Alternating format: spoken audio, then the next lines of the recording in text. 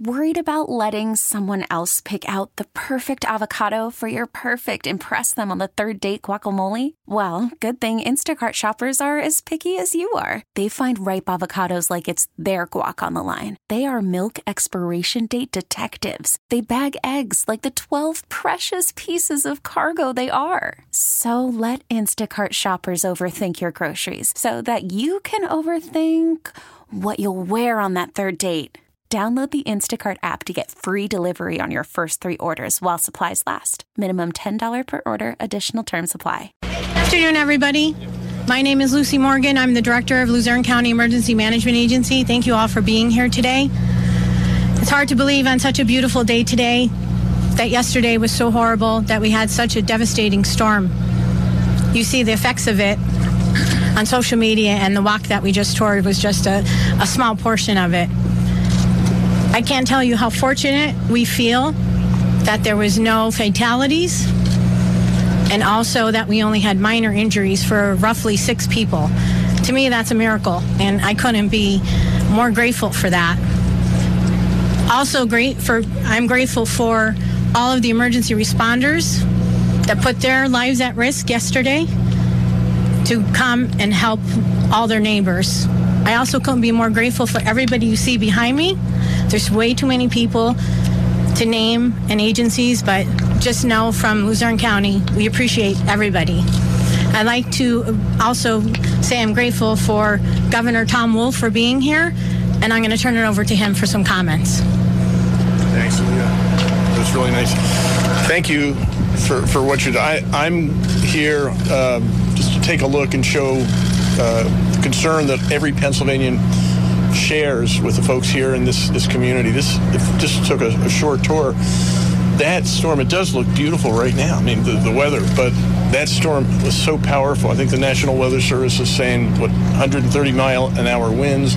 You can see the devastation just by a quick tour around there that many of you took. But I think there are 2 things that we really need to be thankful for. The first is that so few people were hurt, and that the 6 people who were hurt, the injuries were really minor. And that is a miracle, given the devastation that happened here. The second thing is, it just shows once again the virtues and the power of the local emergency responders.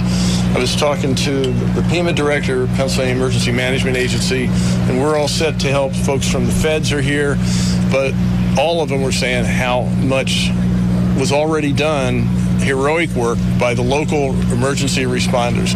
Volunteer, the folks who do this, it's their profession, but this was really amazing. So I'm just thankful that with all this devastation, it's terrible.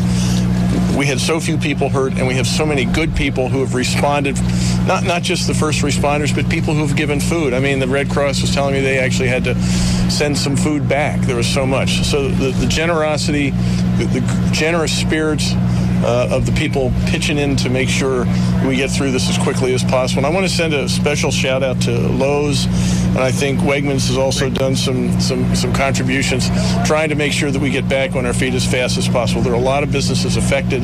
They want to get back on their feet as fast as possible. And I'm just really grateful for everything everybody here has done. So congratulations to you and all your team and everybody here in this area.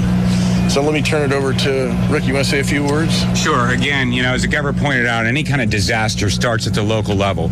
And the local first responders obviously have done a tremendous job coming together. Then we at the state will, in fact, support them. We activated our Commonwealth Response Coordination Center, had the Federal Urban Search and Rescue Team on standby because of the initial reports of possibly many folks in trapped. But I can tell you, any kind of event is, in fact, a whole community response, as the governor pointed out. The volunteers that showed up, the volunteer firefighters, EMTs, the career folks that showed up, as well as the Red Cross and the other organizations, as well as the private sector. It is a whole community response to disasters, and that's what's critical for success. Governor? Yeah. So, anybody have any questions? Yeah. Your reaction to the capricious nature of a storm like this. On the one hand, you have buildings that have had heavy damage, yet there was a temporary tent selling flowers that seemed Yeah. So the question is the capricious nature of tornadoes. I'm not a meteorologist. You probably ought to ask some of the professionals who understand this better than I, but that's the nature of a tornado. It is capricious. And so you can see that, I think, from an aerial view, as I understand it, of the path of the tornado, and you can see that from what was damaged and destroyed and what was left standing, like that tent full of flowers. Yeah. What would be the process now if you find out if there will be any help from the federal government?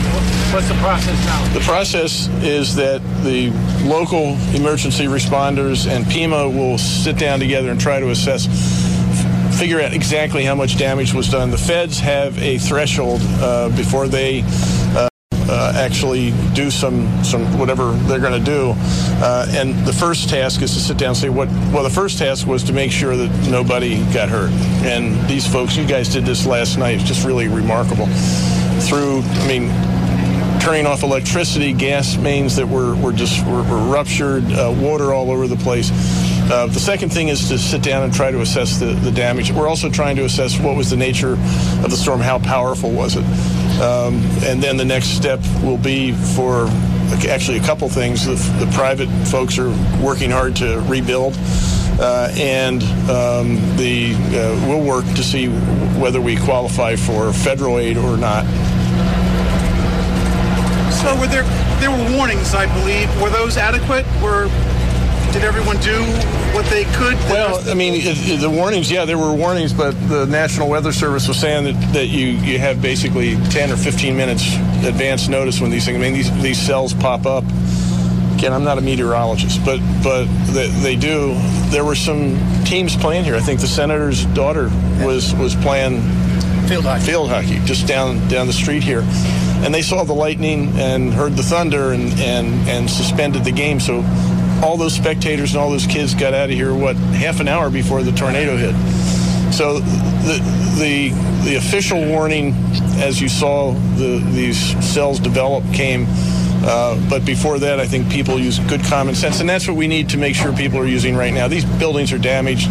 Stay away from here. You don't need to come here, and there's still some danger. Just all of us walking through the parking lots. There are nails. There's all kinds of debris scattered all over the place. So just stay away from it. Let the emergency folks do their jobs and make sure that we can get through this as quickly as possible. Anything else? Is it too soon to determine whether the entire mall is going to have to be just... Yeah, that's going to have to... I don't know how that's going to be determined. But there's a lot of work to do still. All right, thank you very much. And thanks again to all the folks here who've done this good work. Thanks very much. T-Mobile has invested billions to light up America's largest 5G network, from big cities to small towns, including right here in yours. And great coverage is just the beginning. Right now, families and small businesses can save up to 20% versus AT&T and Verizon when they switch. Visit your local T-Mobile store today.